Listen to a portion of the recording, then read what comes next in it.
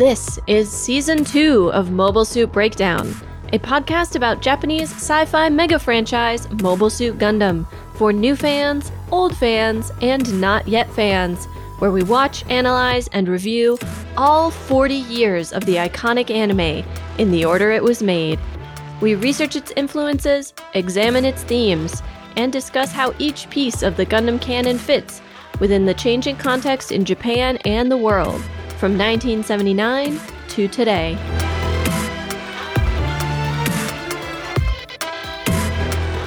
This is episode 2.51, all together now. And as always, we are your hosts.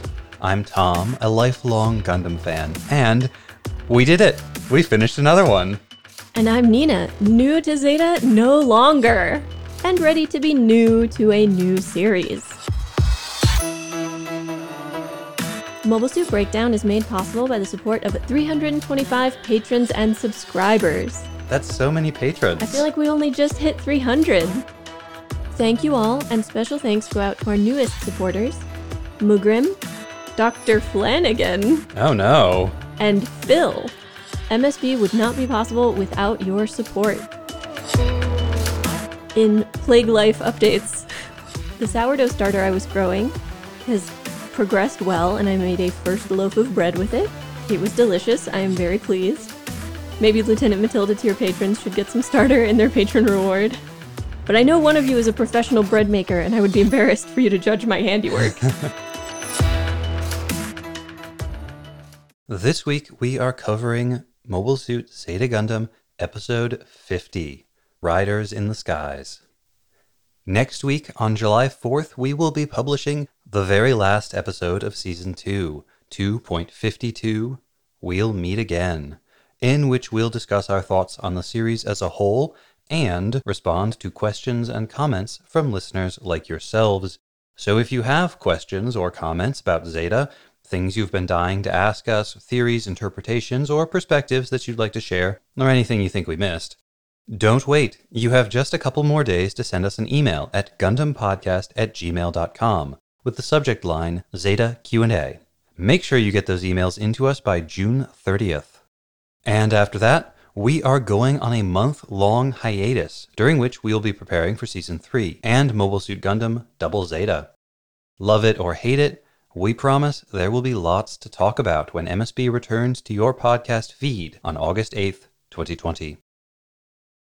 After the recap and our talkback, we will be discussing Sirocco and the O. But first, let's tune in to the Titans News Network.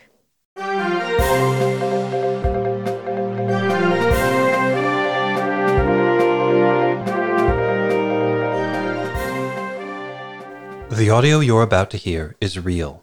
It was originally discovered during salvage operations in the area around Grips 2 and was painstakingly pieced together by a documentary film crew from partial recordings retrieved from the communication systems of multiple scrapped mobile suits after the battle.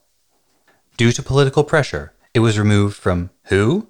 The Jared Something or Other story, Alex Child's award-winning documentary about the many forgotten casualties of the Grips conflict. Since then, it has remained tucked away inside the Federation Information Bureau's archives, unheard, until today.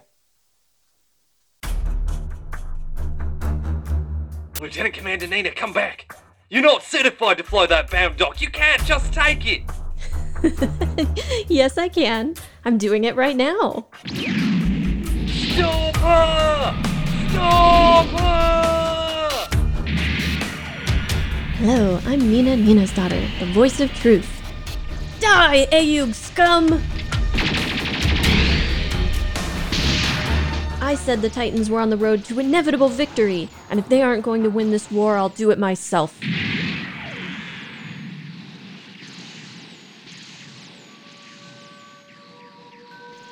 What is that? Where is that coming from? O smooth flatterers, go over the sea, go to my country. Tell her she is mighty among the nations. Do it rhetorically. Say there are no oppressions. Say that it is a time of peace. That voice. Tom? No. Tom is a lie. There is only Gates Kappa. Say that labor is pleasant. Say that there are no oppressions. Speak of the federal virtues, and you... This isn't news, this is poetry! Say that the keepers of shops pay a fair wage to women. Get out of my head! Honest and desirous of good above all things. You will not lack your reward. Say that I am a traitor and a cynic. Say that art is well served by the ignorant pretenders. You will not lack your reward. Where is that coming from? Is it you? Or you? Praise them that are praised by the many. You will not lack your reward. Call this a time of peace. Shut up, shut up, shut up! Speak well of exploiters. Speak well of the men in control. Executives only think of profits and how to exploit reporters. Or if anything else, how to humiliate them. Speak of the profundity of reviewers. Speak of the accuracy of reporters. Speak of the unbiased press. I am not a liar! You've reported more false stories than I ever have. Do all this and refrain from ironic touches. You will not lack your reward.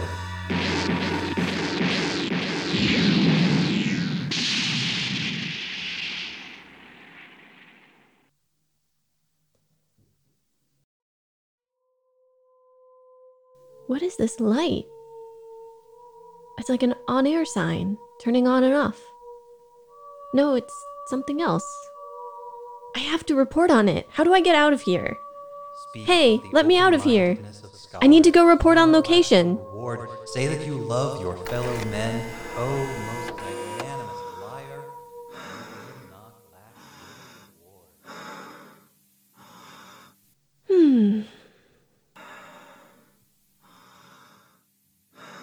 reward.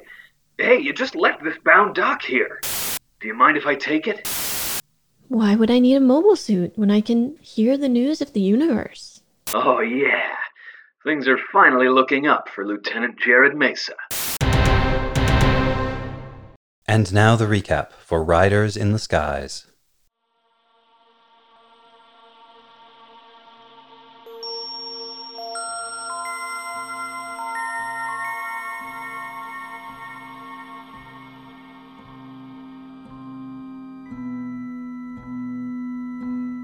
Camille takes Emma and shelters in an old wreck, while explosions and laser fire continue unabated. Hang in there, he urges her, but Emma knows that she is dying. Kneeling on the floor, he cradles her in one arm and holds her hand. With the last bits of energy she has, Emma desperately insists that Camille absorb her life and use it to win the war. Once he agrees, she calms. Eyes closed, voice low, she reassures Camille that he has many people watching over him. He will not be alone. He stays with her until she passes away, his tears shining as they float through the air. Having decided to fire the colony laser at the Titans and Axis forces, Bright orders the Argama to get within communications range. 3 mobile suits are racing toward the structure, Sirocco and Haman to disable the laser, and Char to defend it. But with 2 against 1, Char struggles. Sirocco manages to destroy several of the cores, and Haman's Kubele cuts an arm from the Hyakushiki. Char is forced to run, and by the time Haman and Sirocco find the Hyakushiki, Char has abandoned it and proceeded on foot into the colony. The Argama is a sitting duck, but they must stay and defend the colony laser, which is warming up but not yet ready to fire. Camille receives orders to go defend the massive weapon, and says a last goodbye to Emma Chewie. Char wanders through the colony and finds himself on the stage of an old, dark theater. Spotlights come up on him, and Haman appears out in the audience, holding a gun. Sirocco stands across the room from her, and they are all in a stalemate. Haman still wants Char to come over to her side, but is willing to kill him if he refuses. Why won't he join her in re-establishing the Zabis? The revival of an aristocratic family will be easy for common people to understand, and once they have power, they can decide what sort of world they want to create. Char is adamant that she is just recreating the mistakes of the 1-year war. Haman presses him. Suppose Ayug wins, what is his plan then? But he doesn't have one. He's afraid of guiding the world in the wrong direction. and is sure that with or without his guidance, humanity will awaken into new types. Disgusted with him, Haman says, "People like you, who cannot see and accept what is necessary, must be eliminated." She seems ready to fire when Camille enters from the other side of the stage, firing his own gun and sending Haman and Sirocco ducking for cover. An eerie sound echoes through their minds. A strange feeling overpowers them, and Char wonders, is Camille doing this? "The ones who need to be eliminated are the ones pulled by Earth's gravity," Camille shouts. But Sirocco ridicules him for being so emotional. Petty sentiment can only lead the world to destruction. The stalemate continues until Fa bursts through the door at the upper level of the theater. Her cover fire allows Char and Camille to take off through a backstage door, and she runs after them as they all return to their mobile suits. The colony laser is finally ready to fire. Although the Argama is taking heavy damage, Bright is determined not to fire until Camille, Fa, and Char are clear. Haman and Sirocco chase the three, and Camille seems determined to destroy them both, even if it means keeping them inside the laser and sacrificing himself in the process. The laser is energy critical and could explode if it's not fired soon, but still Bright tells them to wait. Fa and Char will not leave without Camille, and Char tells him, "Youngsters like you are the ones who will save the world." Begrudgingly convinced, Camille agrees to leave the two enemy leaders behind and fly to safety. Bright is finally able to give the order to fire, and the beam of the colony laser tears through the enemy fleets. The losses convince Sirocco that they can no longer defeat Ayug. He searches the battlefield for the Jupitress, but is soon pursued by Camille, who's determined not to let him get away. Char and Haman dogfight nearby, but the Hyakushiki is outclassed and gets more and more damaged. He finally tricks her into a wrecked ship, grabbing hold of the Kubele and smashing it into a wall. But she can still operate the bits, and in short order Haman turns the Hyakushiki into a limbless heap. Her moment of triumph ends quickly. Char makes a last suicidal attack on the ship's exposed electrical system. The explosions tear the entire ship apart, and Haman only just manages to escape. Returning to the Guamban, she assures Minerva that if they regroup and prepare, they will fight on, and they will win. All the while, Camille and Sirocco fight on. In the cockpit of the Zeta Gundam, Camille talks aloud, to himself and to the spirits he knows are out there. "I am willing to sacrifice my life to stop Sirocco. I'm sure you all understand." A voice from the ether advises him on tactics. Lila Miraraira appears to urge Camille on. Emma's spirit appears, and Katz's. "I'll let you use my body," Camille tells them.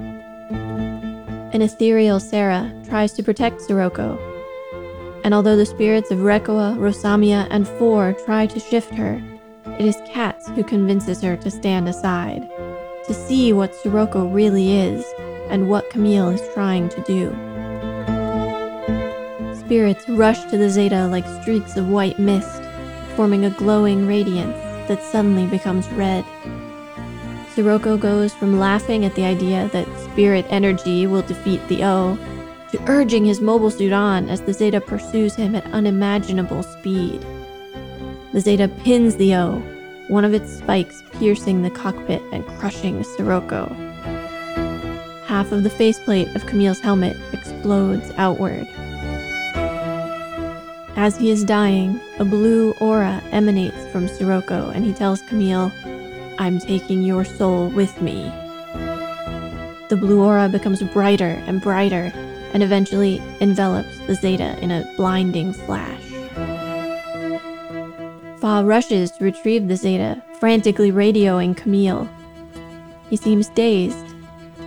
"I can see a light, like a large star turning on and off," he says, smiling and laughing to himself. His speech is childlike, and he seems not to remember that he's in a mobile suit. He complains that it's hot and asks someone to come get him.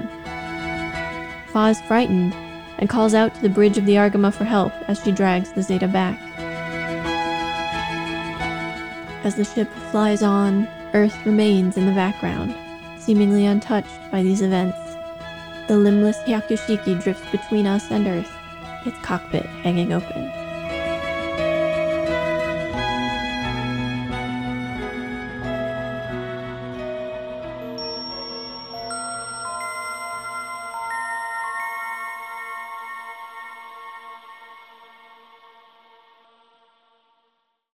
This episode gives us, more than any other episode in this whole series, some distillation of what exactly it is that Haman believes, that Char believes, and that Sirocco believes. And most of that, but not all of it, takes place in this abandoned theater inside the Colony Laser colony, which is so theatrical, and they absolutely hang a lampshade on it when they refer to each other as actors. Haman talks about how the theatricality of this setting must appeal to Sirocco. Yeah, the characters are well aware of what they're about here. It's a very artificial setting.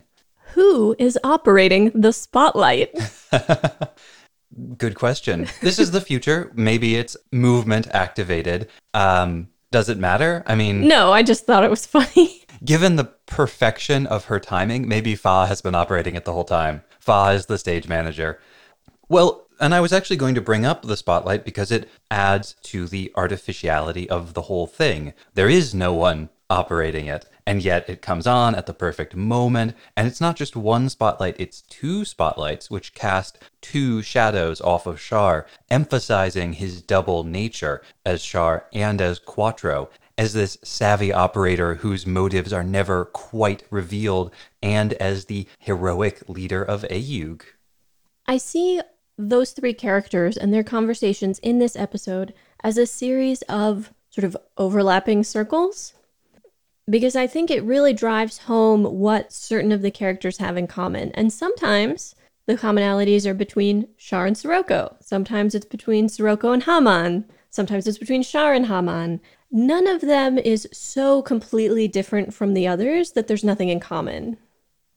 I agree completely. And this episode is set up structurally to be about the clash between these three leaders of these three factions. I think it's really good. I think it's really important. I like how it was done. I kind of think it should have been done like 10 episodes ago. I agree with you as a matter of personal taste, but given how they end the episode, how they end the series, I think it actually makes sense that they didn't address it until now. When you view this episode and the previous one as one complete integrated work, and I think you absolutely have to, for one thing, they were planned out, written by the same person. These are both Endo Akinori episodes. He wrote them together, and when taken together, they each fulfill a separate role. Episode 49, the prior episode, was basically about clearing out the roster, finishing all of these individual storylines one way or another. And then we come into this episode, the last episode, with a much reduced cast and a strong focus on Char, Haman, and Sirocco, three characters who were barely present in the prior episode because they were setting up for this three-way confrontation. Who do you want to start with? Or which pair do you want to start with if we're talking about them in pairs? Well, let's start with Char. All right. I was tickled, actually, when Sirocco calls Char a new type wannabe, because we've often discussed how Char is a stunted human being in respect to his just like general development and also with respect to his new type abilities. He starts First Gundam as very strong and then is exceeded by all of these other characters, and he never gets any better. I don't know that you can look at Quattro and say that he is in any way a better pilot, a more powerful new type than Char was at the end of First Gundam. I don't think he is. He's got bigger guns. He spent all that time in the gym instead of meditating. He has a flashier mobile suit. Well, but does he? It's bright gold. Right, but his whole thing is he has whatever is the flashiest mobile suit. That's fair. At the time. So it's just flashiness inflation. Everybody else has red mobile suits now, so he has to have something else. The thing that really interests me about Char, Quattro, Shaquattro, in this episode is that unlike Sirocco and Haman, he ends the episode with his personal philosophy still unrevealed. I'm not so sure. I think he states it fairly clearly. It's such a passive position that it's difficult to recognize it as a position. You almost can't believe that it's his. And by you there, I mean me. I can't believe that that's actually Char's position. I can, because it would explain a lot about his behavior. Well, let's say what it is. All right. Basically, unless somebody acts against it, humans will just naturally become new types all on their own, and he doesn't have to do anything. He also conveys a very clear fear of doing the wrong thing. He tells Haman, you're making the same mistakes. He expresses his passivity as a fear of making things worse through his own actions, that he almost feels like it's better to do nothing than to do the wrong thing. So do you think at this point it's that he is still indecisive? I think it takes a lot of decisiveness to decide you're not going to do anything. I don't think it's he can't decide what to do. I think he's decided it's better for him to do nothing. This actually reminded me of something. I don't know how many of you have read the Earthsea books, but in one of them, the main character from a couple of the books, Ged, becomes a very, very powerful wizard. But as he becomes older, he sees his main job as not doing things, as not interfering. Because he comes at it from the position of, very powerful magic warps reality itself, and most of the time it's better to do nothing. He can't predict all of the fallout from his actions. Even the smallest change accomplished by magic will have repercussions that ripple out through the world effectively infinitely. And so he needs to know that action is absolutely necessary before doing anything. And I think that's how Char feels. I think Char is wrong, but I think that's how Char feels. And that's why he likes to fight. In fighting, it's very clear what needs to be done. It's obvious. You have to fight or you die. You have to fight or your comrades die. That's clear. That does help make sense of his line later to Camille, which is essentially, old people like me, he's 27, so elderly people like me are not going to be the ones to save the world. That's for you younger folks. So Char perhaps is saying people our age, he's talking to 26-year-old Sirocco and 21-year-old Haman, we're too old to make these decisions. It's our job to step aside and let the younger generation have the reins for all of 5 years before they become too old, and then they need to pass it on to the next generation. Should we see Char, in light of that line, as a, Tomino Mary Sue? Is he a Tomino self-insertion? A mouthpiece for the author? Yeah. I think it's possible. Is this why Tomino is so cagey? He actually thinks it's better if he doesn't say anything. That may very well be true. There is a bit of a parallel between Char and Sirocco here, in that Char wants this sort of passive role, and Sirocco is accused by Camille and Haman and other people of being an observer, of distancing himself from what's actually happening in the war. He describes himself as merely a witness to history. He's obviously very active, but he casts himself as inactive. He, in fact, accuses Char of pretending to be inactive while actually trying to control everything. But I think, in fact, he's projecting. That's Sirocco. Camille makes the point of how grotesque it is for someone to take part in war and take that observational attitude, because people are dying, people are suffering, people are having their lives irrevocably changed. And so to participate, but to behave emotionally as if you are on the sidelines and, oh no, I'm not getting involved and none of this is actually important and I don't feel any feelings about it, is grotesque. That detachment is a lot of what gives Sirocco his power, his aura that blankets the battlefield, his ability to stand back, apparently doing nothing as others do his bidding. I was deeply struck by Sirocco's insistence that emotion is wrong. Basically, he cannot imagine anybody expressing emotion unless it's part of a manipulation or a ploy. He tells Camille, when Camille gets angry, oh, you might win over the common folk with that display of raw emotion. He can't imagine that Camille is just expressing his feelings. And he accuses Char of not really being calm. He's like, no, I'm the calm one.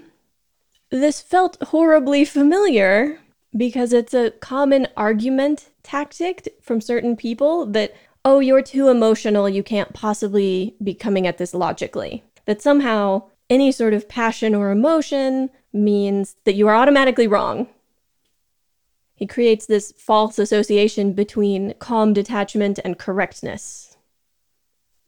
And this argument between emotion versus detachment is going to come up again later in the episode. But we'll talk about that when we get there. What Sirocco and Haman have in common is they are both fundamentally autocrats who believe that people are bad and can't be good unless someone makes them. They need to be shepherded. Haman says that her whole reason for reviving the Zabis is that it's a story people will buy into. Oh, the revival of this grand aristocratic family that were almost wiped out. Like, that's a story people can get behind and understand, and that will allow me to consolidate power so that I can create the world I want.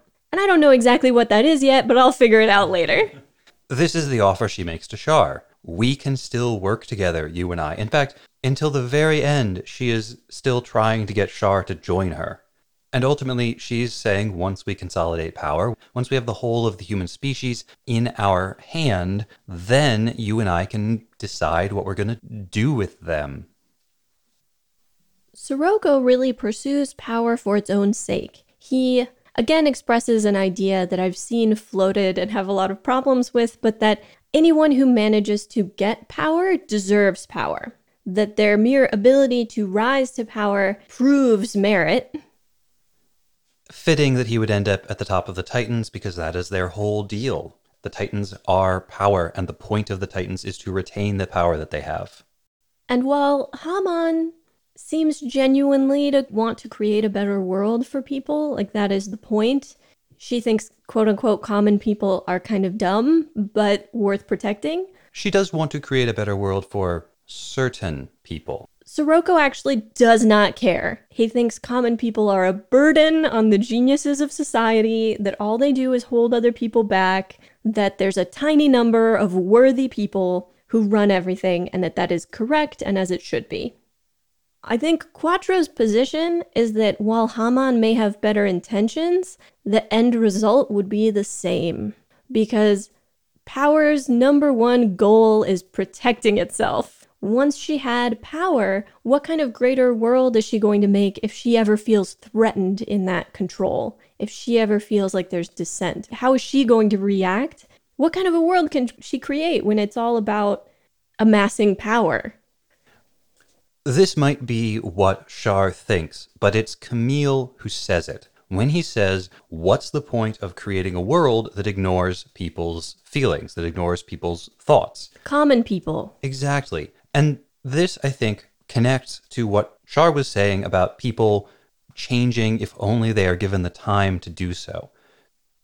Because Char really wants a kind of mystical transcendence. He doesn't just want order. He doesn't just want to be in charge. He wants the people to become new types in his conception of what a new type is. And Camille, I think, quite wisely says that in a society under the jackbooted heel of the Zabi clan restored, or under Sirocco's, League of Extraordinary Geniuses, people will not have the spiritual freedom necessary to expand their consciousnesses. It will be too stifling.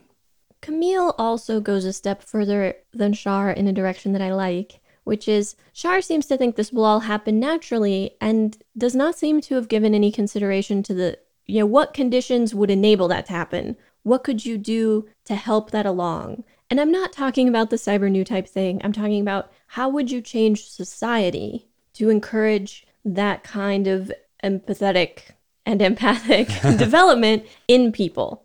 And he sort of writes it off as, oh, it'll happen on its own, and I think he's wrong. Camille says we have to get rid of the people held down by Earth's gravity, but even that goal is not worth mass death. Yeah. A theme that has been running through all of Zeta and is now brought into sharp focus in this episode is the equivalence between the Titans and Ayug and Axis in terms of their means. Go all the way back to the first episode where Ayug steals Titan's mobile suits, literally taking the enemy's weapon and repurposing it. And now in the final arc of Zeta, the Ayug has seized the Titan's superweapon, this atrocity machine, the colony laser, and not just to try to keep it away from the Titans. In this episode, they use it themselves. They are using the weapons of the enemy. If the means are equivalent, then what distinguishes Ayug from the Titans? And one answer to that question is ideology. But Camille is saying no ideology is worth all of this. But Camille is not unilaterally disarming. Camille recognizes that even though he thinks nothing is worth all of this killing, the only way to stop the Siroccos and the Hamans and the Jareds and the Basques of the world is to fight them. But there's a difference between killing the leaders and the massacre of common people, I think, is probably the key point there. Yes, and that revelation is identical to the one that Amuro had in the last 2 episodes of First Gundam. When he goes into the Battle of Abawaku, although he wasn't able to successfully do this, Amuro's goal was to fight his way through, find the leaders of the Zabi clan, and destroy them. That's why he wouldn't commit to a battle with Char until Char forced it on him. Amuro was not able to accomplish that goal. Here, Camille is. Camille also describes Sirocco as someone who cannot be allowed to live in this time, which is an extreme version of something that I think young people say to older folks all the time, which is like, you're behind the times, get with the program. Like, your viewpoints are now out of step with the direction society is moving to like an unacceptable degree. Mm-hmm. Society is progressing and we cannot let you hold it back. Yeah, none of this is political at all. This scene in the theater reminds me of the ending of First Gundam in another way, because the artificiality of the space combined with everybody getting out of their mobile suits to have this confrontation of wills and ideologies in person as they sort of duel with each other is very similar to when Amuro and Char and eventually Sayla clashed in that opulent old-style chamber with the rapiers in First Gundam. Leaving their mobile suits exposes them a bit. You'll notice Haman and Sirocco are both not wearing normal suits. Char is unmasked. And one of the best things about this scene is how the three of them are essentially in a complete deadlock. It's a standoff. None of them can actually get the upper hand because ultimately they're all just butting heads and none of them are right. What interrupts the deadlock is first the arrival of Camille, but that's not enough. It is right after Sirocco has been heaping abuse on the common people and talking about how the common people can never influence the course of history. It's all down to the work of a few geniuses, when who should arrive but Fa bursting in, firing off a couple of rounds and completely dissolving this standoff. Love Fa. Fa is a treasure and a hero. But I think Fa is meant to represent those common people. Sirocco would not consider her to be one of the geniuses who decide the course of history. She also is less caught up in the ideological concerns than anyone else. Fa has significant clarity of purpose. She wants to help get rid of the Titans because of what they did to her home and her family. But even more than that, she wants to protect Camille. Camille is her closest childhood friend, closest person in the world to her now. She wants to keep him safe if she can. And she helps him multiple times in this episode. Fa doesn't have any anxiety about what is the right thing to do. Fa knows what the right thing to do is. As they're leaving, when the 5 of them are still inside the colony laser, I think Camille is willing to stay and die. I think he knows the colony laser is going to fire, so long as he can keep Haman and Sirocco trapped there. What convinces him to leave is that while he's willing to sacrifice himself, he's not willing to sacrifice Fa or Shar. Absolutely, yes. As he put it, I'm going to finish this. But Fa and Shar refuse to leave him there. And just as in the previous episode, we see a captain willing to put an entire ship's full of people in danger to maybe save 3 people. In Beckner's case, his own bridge crew was like, we have to go help Emma. Here, Bright's bridge crew is like, why aren't we firing? All our targets are getting away. We're getting smashed. What are you doing? There is, however, another difference, which is that while Emma was a good soldier and a valuable member of the Ayug piloting staff, Quattro is the leader of Ayug. And maybe irreplaceable. Yeah. As a figurehead. Yeah. So from a strategic perspective, Bright's decision here is more defensible. Yeah.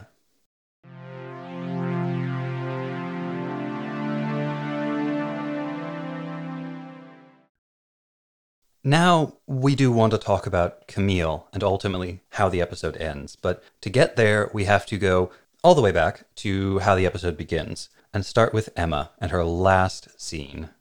So this is not about Camille, but before we get into talking about Camille, I need to express my frustration because after all of her independence, after all of her personal struggle, in death, Emma literally fuels the excellence of a man.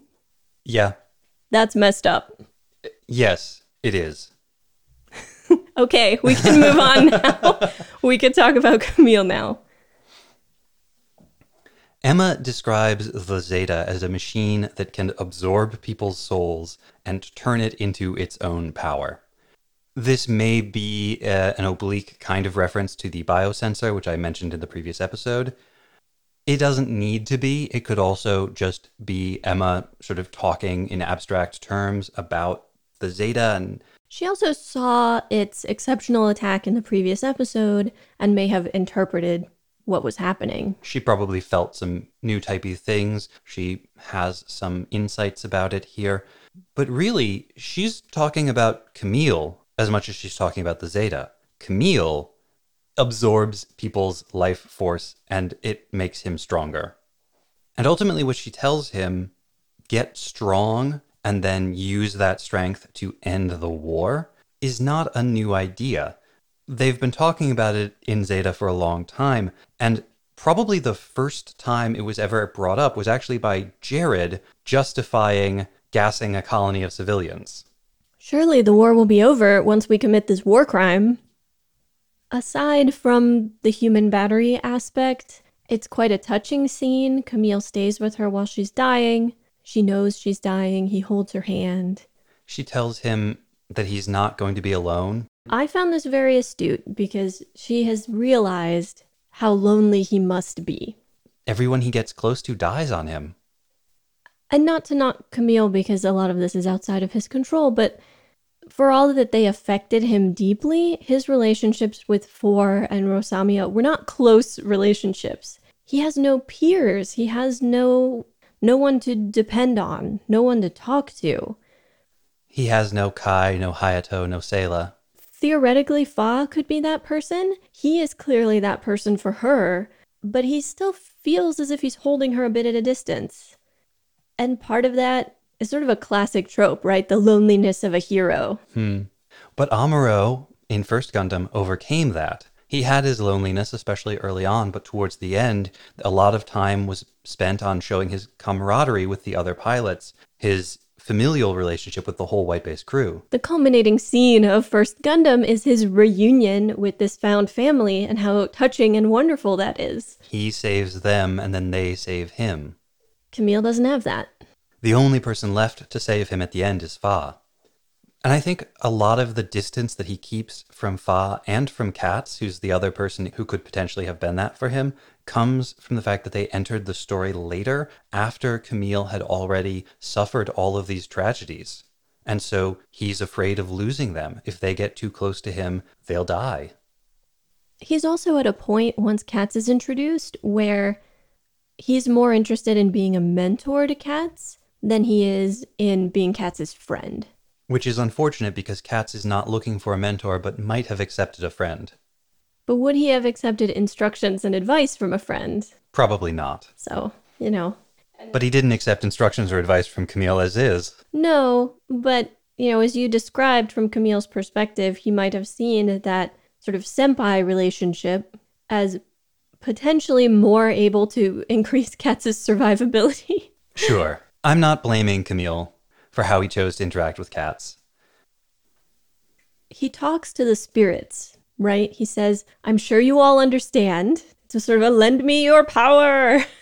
And he says, I'll let you use my body, which makes me come back to the whole spirit possession idea. Oh, absolutely. Yeah. He invites them in. And then you see the Zeta absorbing all of these spirits. Well, Sirocco sees the Zeta, and we see through his eyes as it absorbs these spirits that sure look a lot like sperm, don't they? They do. Let us not pass on from this without examining for a moment which new type ghosts are included in this all together now moment and which ones are excluded. The surprise appearance of Lila Milarira from all the way back in episode 7, a character who, except for that transcendent moment upon her death, gave no indication of being a new type and had no connection to Camille whatsoever, except for the part where he killed her. Right, they fought twice or something? Yeah. And of course it was a big deal for him when he killed her, but that she would have lingered on, haunting him ever after. And then to give him advice. Right? Let me help you out, kid. I mean, I can understand why she would look at Jared and Camille and decide to go with Camille. But even so, her appearance here, while welcome, because we love Lila, Lila's the best, is a surprise. Also present, of course, Four and Rosamia and Katz. Katz, the only man in this group. Rekawa is there, Emma is there. Sarah makes an appearance. Although on the other side, Sarah shows up to try to block their attack on Sirocco until Katz disarms her. I wondered if some of the little sperm-looking spirits weren't non-new types. Could be. The absence, however, of certain characters does feel like rather a slap in the face, especially given the appearance of obscure Lila Milarira. No Apolli, no Roberto. These are characters who meant a lot to Camille, whose death affected him greatly. I'm not saying Lieutenant Batch should have been there, but maybe Lieutenant Batch should have been there too. A theory. Katz is there to deal with Sarah, not to help Camille. Camille is only being helped by women. Because this show is sexist like that. Whoops. Maybe Lieutenant Apolli is off helping Fa. Oh, he did seem like he liked Fa. The shot where Four and Rosamia are sort of like hanging off Camille, telling Sirocco, this mobile suit can turn spirits into power. Like, it feels like the cover of a trashy sci-fi novel. Like, yeah. Dude draped in beautiful women. Did not like. I have this difficulty with this scene and also with all of Zeta, where I have to reconcile how much I like what they are doing versus how clumsily it's being done. And I think a lot of us who really like Zeta, and I really like Zeta, what we do is we have this idealized notion of Zeta in our heads that we love. And it doesn't 100% match the Zeta that's actually on the screen. And then I show up and pop some bubbles. Sometimes maybe a little bit. When he lands the killing blow on Sirocco, it's quite graphic. It's quite a shocking scene. One of the spikes of the Zeta drives through the cockpit, and one eye of Camille's faceplate, or rather the area in front of one eye, smashes open. I have no idea what that's supposed to mean. Well, breaking the faceplate like that is part of the Gundam visual language that indicates usually when a new type is dying, or like some incredibly powerful blast of Emission energy. of energy. Like if you think back to when Lala died, one of the things is that she screams and her faceplate explodes. Mm-hmm. And it explodes outwards because of the pressure. This scene where the Zeta smashes into the center of the O and penetrates the cockpit and crushes Siroko's body is justifiably famous. It's also, I think, absolutely brilliant. It's one of the best parts of Zeta, because what is happening is a direct conflict between Siroko's ideal of detachment from the battlefield, which is giving him incredible power. It makes him seem untouchable, versus Camille, who draws all of this power inside himself. The emotion of it, the power of his emotions, radiates through his body and gives him great power, but it's internal power. It's the power of his own body, and then projected into his mobile suit, but not out into the battlefield. And then, rather than trying to fight Sirocco, rather than trying to shoot him or cut him with a beam saber, Camille just crashes his body into Sirocco. He penetrates and destroys the protective membrane that separates Sirocco from the realities of the battlefield. He smashes through the mobile suit, which creates a layer of abstraction, again, between Sirocco's body and the violence that he is committing. And then he goes through the mobile suit into Sirocco, destroying the illusion that the mobile suit and the body are different. I had a sudden realization while we were talking about this. Was this scene the inspiration for Wash's death in Serenity? It might very well have been. Because there's some strong similarities there.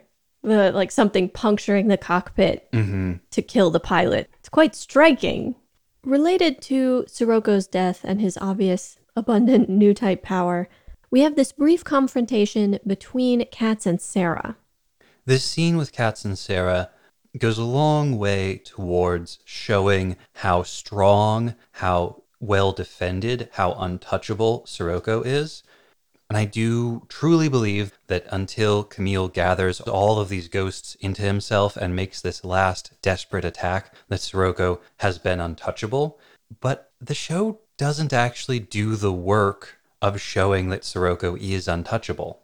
I think it's another case where I'm projecting the Zeta that I want to exist onto the skeleton of the Zeta that is there. Right. I mean, Sirocco says, haha, you really think some frou-frou spirit energy is going to damage the O? He can't believe what he's hearing. And there is a brief scene of Camille looking kind of overmatched.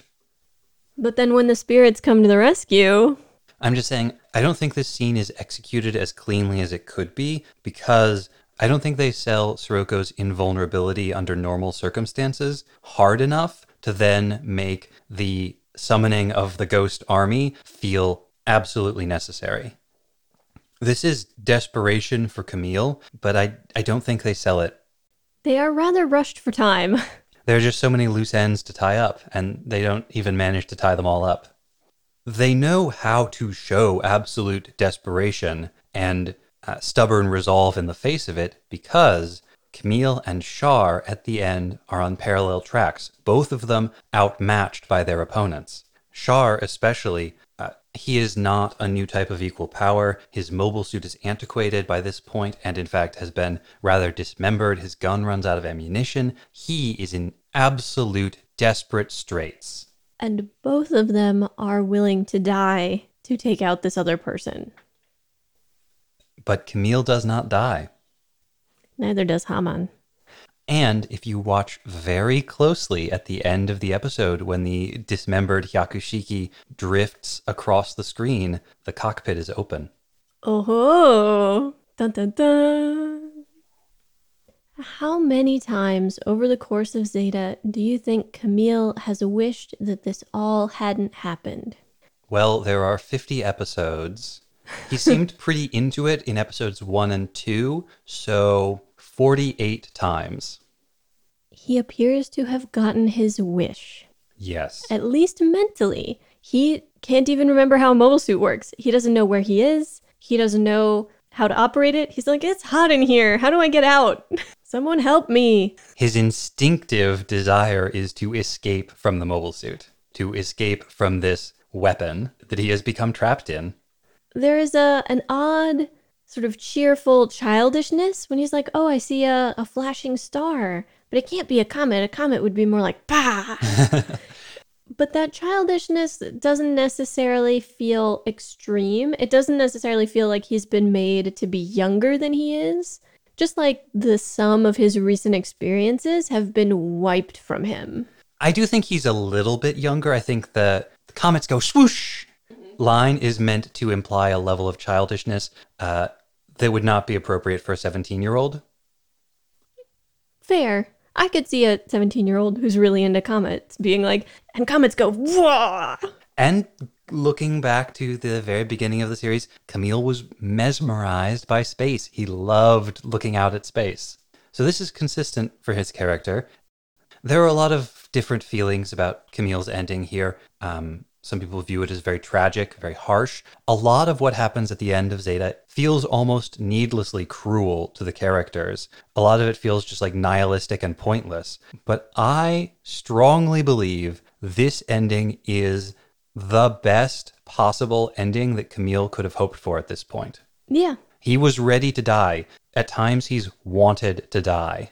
Camille has a fascination with childhood, with children, with childish things. He has wanted to go back. He has wanted to be free of this. He has desperately wanted to preserve something which is free of the war. Now he gets it. So for all that this is somewhat horrifying for Fa, this is not actually necessarily a bad thing for Camille. This does recall for Fa, perhaps, when she was saying a few episodes ago, when all of this is over, will it go back to the way things used to be when we were innocent children?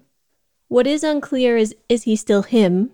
Is he some sort of like generic person and doesn't even remember who he is? Or does he remember his own childhood and youth? Does he know who he is? Entirely unclear. We have no idea. Think back through Zeta. Four and Rosamia both asked these same questions. If you don't have your memories, are you still you? I don't know that there are clear answers. Certainly Zeta doesn't entirely take a position on the issue.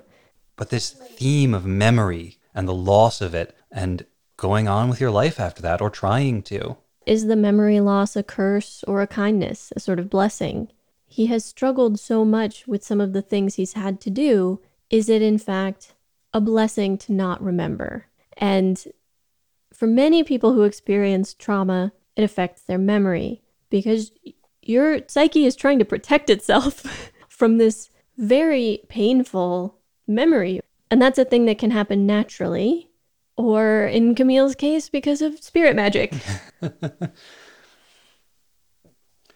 Also, while we don't know what happens after the final curtain falls on this episode, the Argama survives, the Zeta survives, but in his current state, Camille can no longer be used as a weapon. He is free of all of this.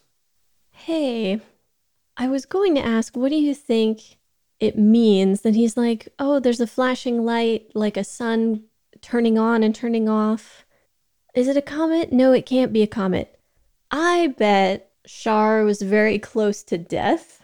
And maybe that was the great light turning off and on. And it's not a comet because he's not the red comet anymore. He's not Shar anymore. He's not Quattro Bagina anymore. If he's alive, he will be some new thing. Maybe. That is a very good interpretation I've never heard before. So what else could he be talking about? I mean, he could be talking about a literal light, a flashing light on the Argama or something. He gets sort of engulfed in light when Sirocco dies. And so possibly he's seeing flashing lights as like an after effect of that light exposure. But I do think the reference to a comet, yeah, that's peculiar. That's worth noting and is probably meaningful. And Fa gets to save him one last time. And besides saving Camille, she also brings back the empty Mark II. She looks at it and she says, oh, you want to go back to the Argama too, don't you? And this brings back to mind the prior episode when Camille in the Zeta and Fa in the Methus dragged Emma's damaged Mark II back to the Argama together. Now it's Fa bringing what little remains of that little 3-person family that they had back to the Argama. And Hamon's question remains unanswered. Now what? What was the point of all of this, and what happens next?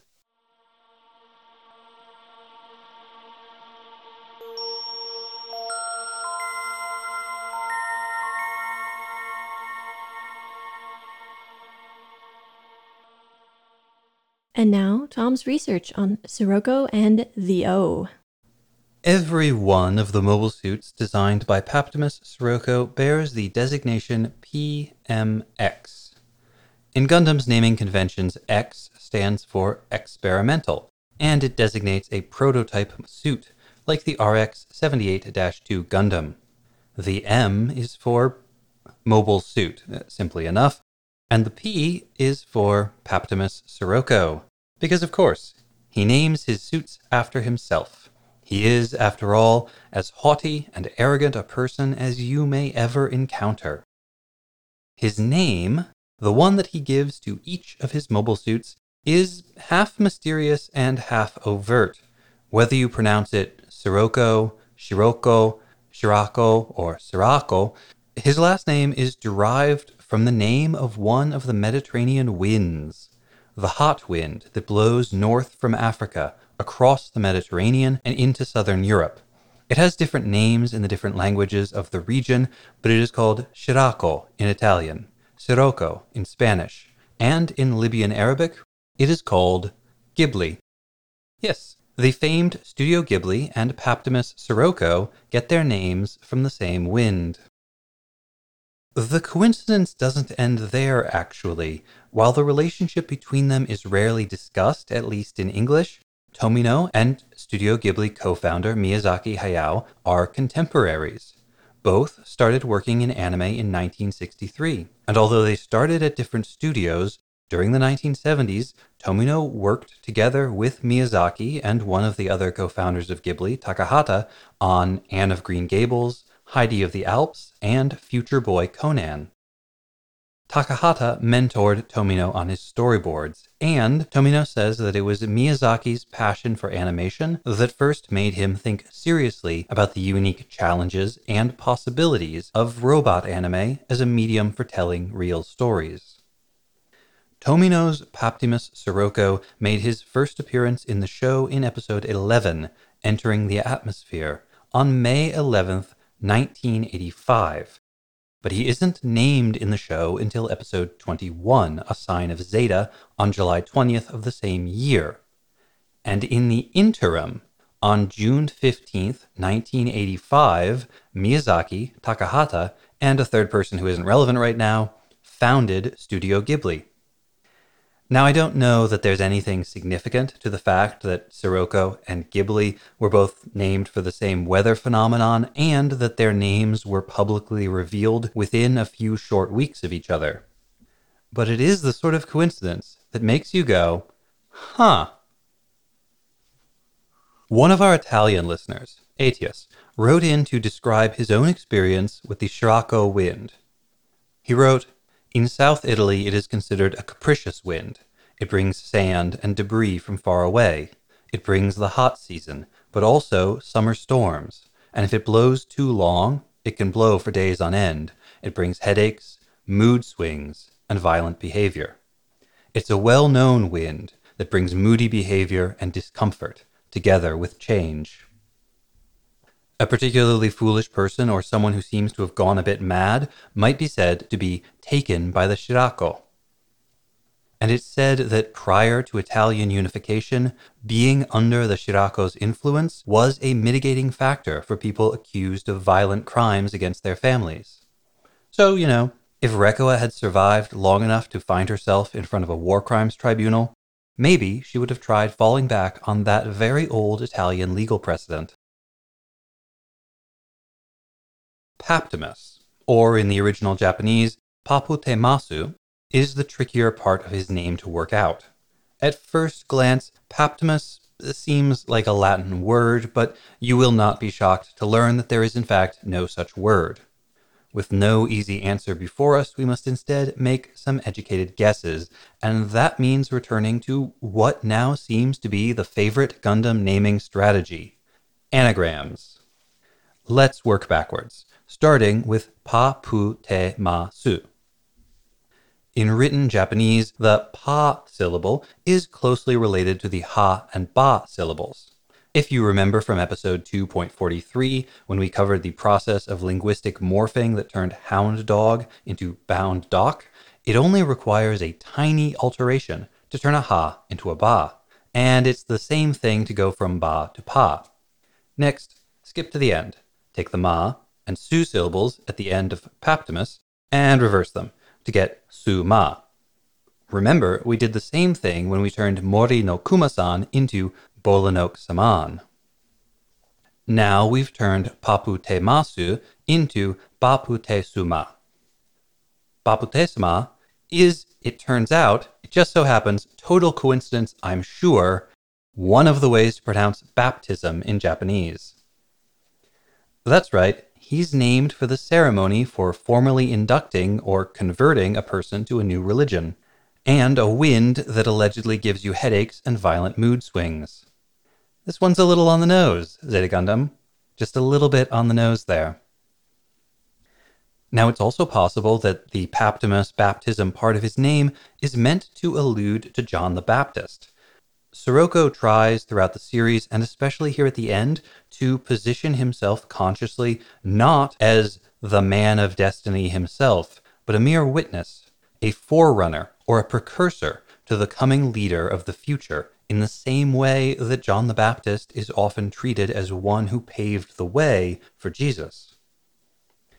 This would not be Zeta's first allusion to Christianity. You may recall that all the way back in podcast 2.22, we researched the story of Saint Miki the Kind, the 16th century Japanese Jesuit martyr whose name, for some reason, was written on Fa's shuttle when she delivered the Zeta Gundam to the Argama.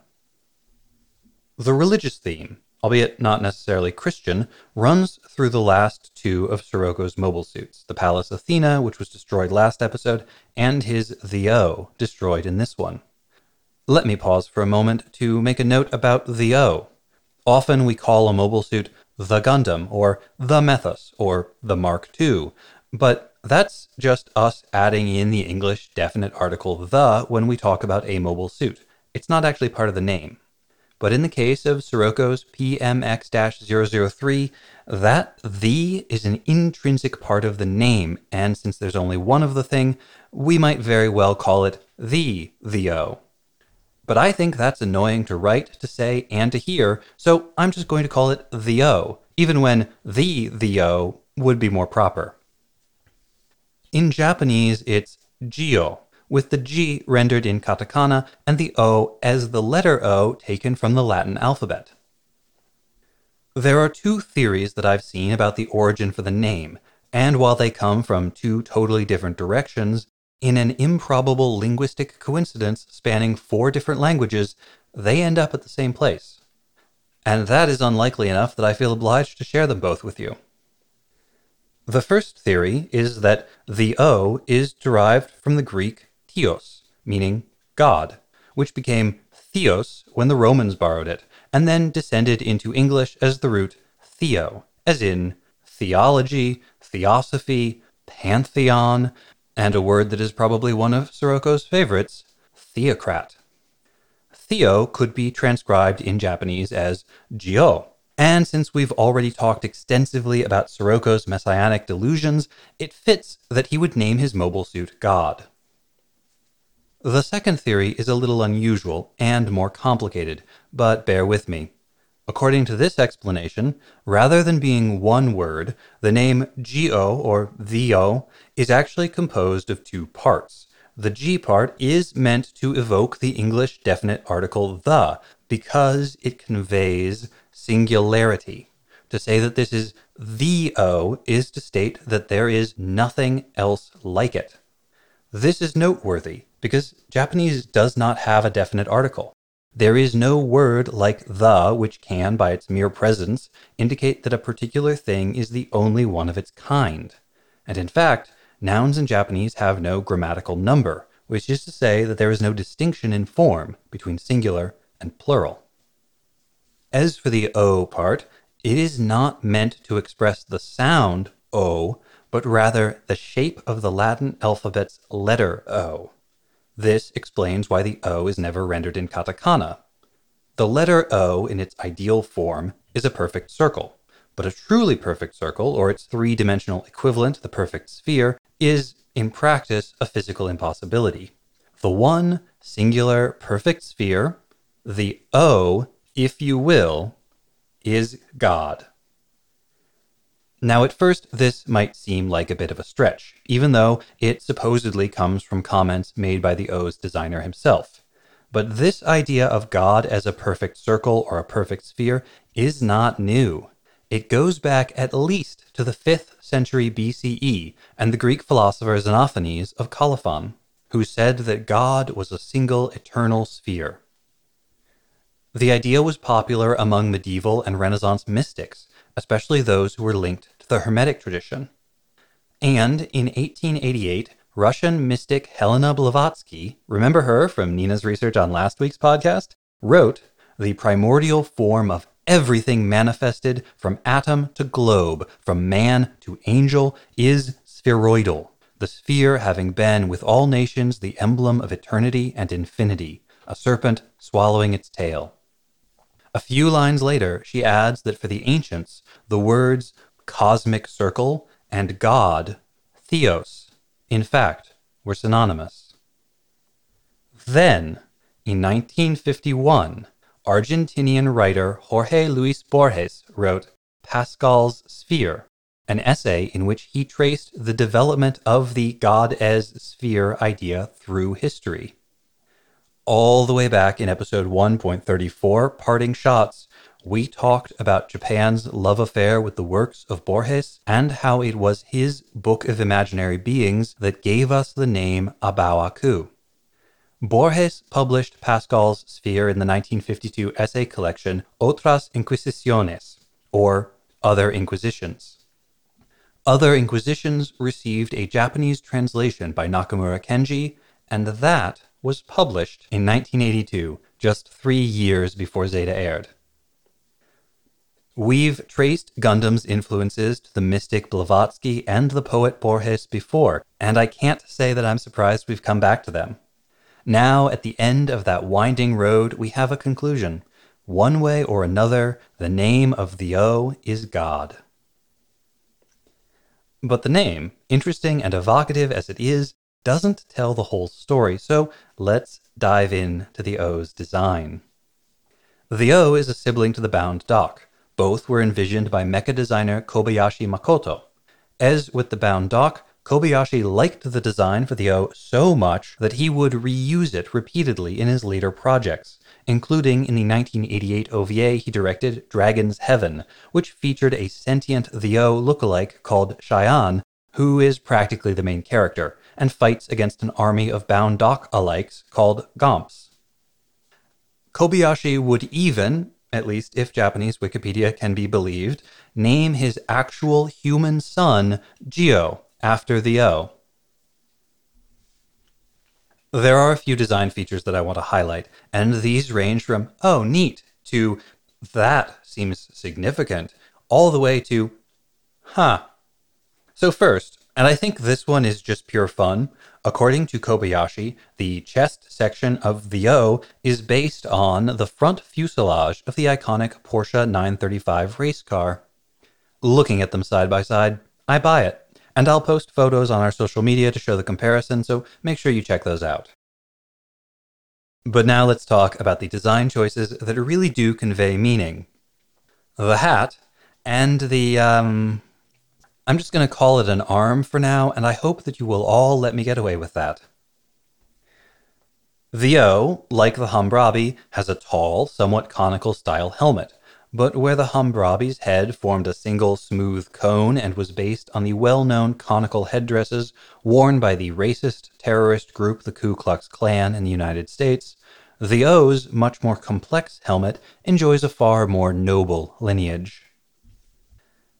Going back as far as the Heian era in Japan, men of sufficient status would wear a distinctive, tall, black, and often conical helmet known as an eboshi. The eboshi was adopted by Shinto priests, and it's still worn for religious ceremonies today. Eboshi designs vary, but many look remarkably similar to the headpiece on the O. There is also precedent for wearing something like an eboshi into battle. During Japan's medieval period, armor makers took to crafting eboshi kabuto, helmets fashioned in the style of eboshi. These, like the eboshi hats themselves, indicated rank via tallness. The taller and stiffer the cap, the higher ranking the man underneath. These range from simple and practical versions to taller tate eboshi and up to stupendously tall and entirely impractical naga eboshi helmets. I don't know how accurate this is, but in modern depictions of these helmets, the tallest ones look to be about half the height of a human.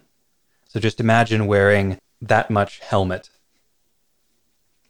So the head of the O reflects much of what we've seen from Siroko's character.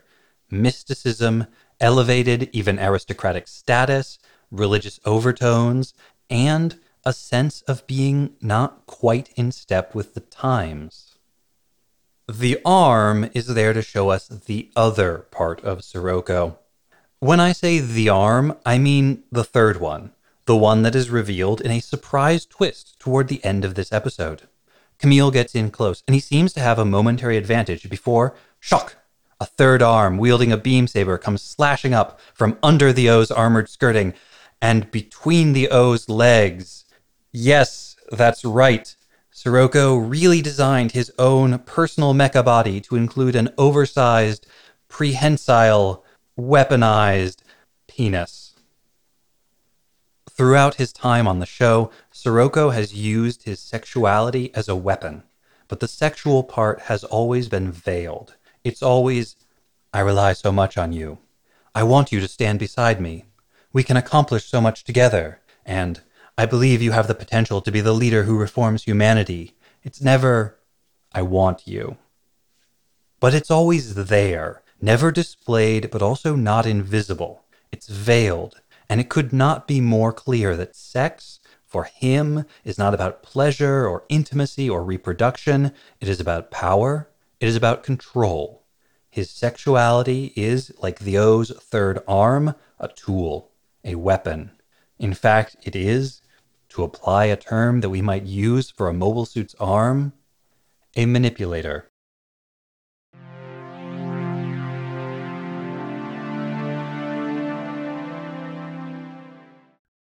More than almost any other character, Emma lived by her own rules and made her own decisions. She left the Titans when she saw them acting beyond the pale. She accepted the period of suspicion and distrust that naturally comes with switching sides. As a career woman, she didn't let anyone make her feel bad or wrong about not wanting to date or not caring about having kids. She roundly rejected Rekoa's gender essentialism. She seemed, by her nature, never to feel forced into things, never driven by forces outside her control. She always chose. She was a good soldier, in ways both good and bad.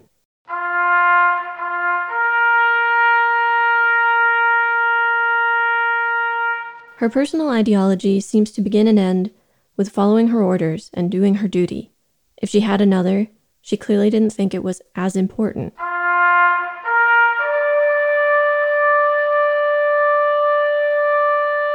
We frequently disliked her.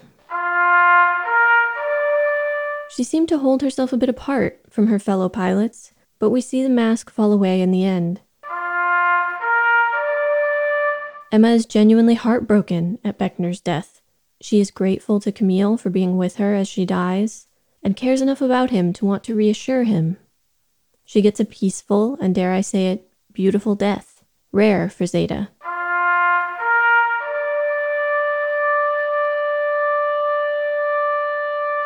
Out of the battle, she conveys her last wishes, an end to the war, to someone she trusts. When the colony laser fires, she floats up from within her tomb, bathed in electricity, before her physical body disappears and her spirit ascends.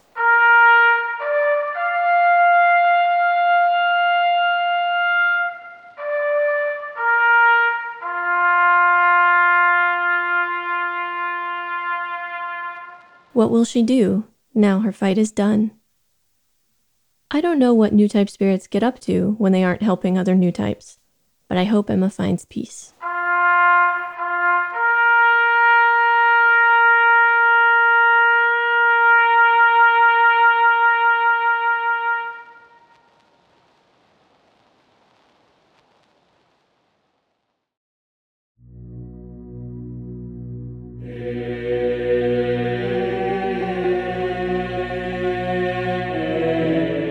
Kuroko is one of the least complicated characters in Zeta.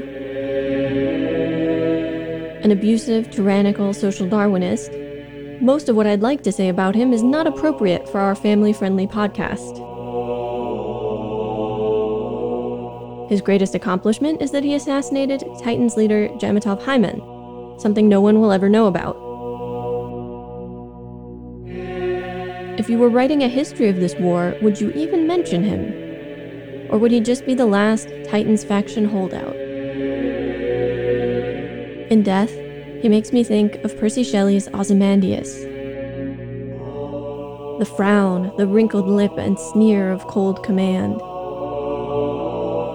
The hubris of, "Look on my works, ye mighty, and despair." What works? His mobile suits destroyed, his followers killed, his mighty flagship obliterated. The ironic but inevitable decay of that colossal wreck.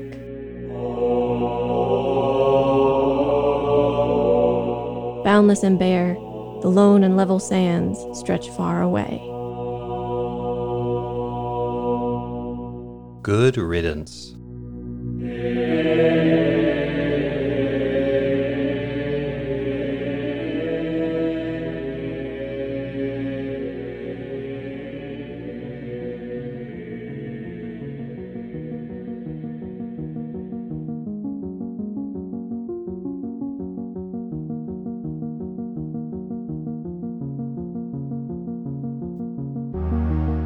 Next time on episode 2.52, We'll Meet Again, we cover Mobile Suit Zeta Gundam as a whole, and since we haven't written and recorded it yet, I don't have any narrative points to reference or riff on. Send us your Zeta questions and comments by the 30th if you want us to discuss them. And, for the last time on this podcast, you will see the Tears of Time. I'm sorry, did you say the Tears of Tom? What do you have planned? Aren't you going to be so sad that we're done with Zeta? Or so happy that you cried tears of joy? One or the other.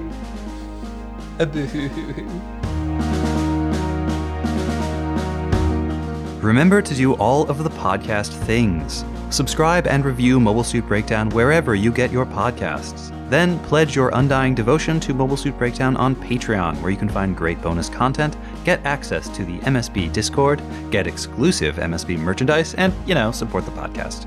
You can also follow @Gundam Podcast on Twitter and Instagram, and like us at facebook.com/Gundam Podcast for all kinds of extra content. And you should always check out our website, GundamPodcast.com, for all of our episodes, show notes, watch list, wish list, some other lists, and more. Plus, you can always email your questions, comments, and complaints to GundamPodcast@gmail.com. Or share your wrong Gundam opinion with the world by shouting, "The real Zeta Gundam was the friends who died along the way," out your window at passersby. We won't hear you, but the world needs to know. This week's wrong Gundam opinion comes to us from Quinedge. Thank you, Quinedge. Special thanks this week to voice actors Sean DMR and Edward Bauer for their assistance with the TNN. The music used in the TNN was Hitman by Kevin MacLeod and Come Play With Me, also by Kevin MacLeod. The music used in the memorial segments was Gramophone Taps by Kevin MacLeod and Gregorian Chant, also by Kevin MacLeod. The poem that appears in this week's TNN is Pax Saturni by Ezra Pound. The intro song is Wasp by Misha Dioxin, and the closing music is Long Way Home by Spinning Ratio. You can find links and more in the show notes. And thank you for listening. Yo. Why, hello there. How you doing? I find I feel a bit nervous. I don't usually feel nervous anymore when we start recording, but today I do. Oh, I almost always feel nervous. And yet the results are usually pretty good, so... Something about the end of the series, I think. Yes, this is arguably the most important episode we've made about Zeta. Kono pressure. Is Nina doing this with only her mind? Is this your power? Making podcasts with such foolish sentiments will only ruin the world. Maybe that will earn you points with the common people. In which to start to pick apart, or no, you wanted to start from general. I did, but if you want to start from Haman, Sirocco in the theater, that's fine by me. If the spirit moves you, or the spirits. And it's right after Sirocco has been, I want to say, what can I say instead of, so I think from a strategic point of view, Bright's decision here is much more understandable. Mm-hmm. I shouldn't say understandable. They're both understandable. Had you not thought about the shot of him draped in women? Well, I mean, of course I've thought about it. Of course I've watched it and thought about it. I meant before we were doing this professionally. Did you notice when his mobile suit deployed his secret third arm? No. Coming right out of the zone with a beam saber attached. Oh, wow. Yeah, it's Okay. literally like an arm that comes up like this. Yuck. Sirocco is yucky. He is. Wherever it is these spirits live, wherever it is that they exist, Inside Camille. Sirocco can also go there. Na na na na na na na na na na na na na. No, no, no, no, no, no, no, no, no, no, no. Kimi yo tsukame ginga e mukatte tobe yo Gandamu Kido Senshi Gandamu. I think you skipped part of the verse. I know. I always skip to Ginga, Yeah. which is the best part. Ginga e mukatte. Anyway. Next week. That no sleep, 2 cups of coffee lifestyle. Bright is finally able to give the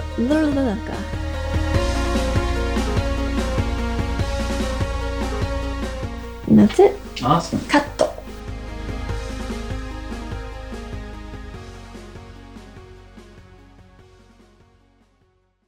Before we begin today, I'd like to give a big thank you to Her Excellency, Sovereign Mineva Zabi, for extending an invitation to join the team here at Axis today, and to our sponsors, Casval Mattresses. Disappear into your Casval mattress for such a good night's sleep that you'll wake up feeling like a completely new person. You said it, Tom. Whenever someone asks me, how can you sleep at night, I always tell them I have a Casval mattress. For 10% off your mattress, go to casval.zabi/gripsconflictpodcast and enter the code to be continued.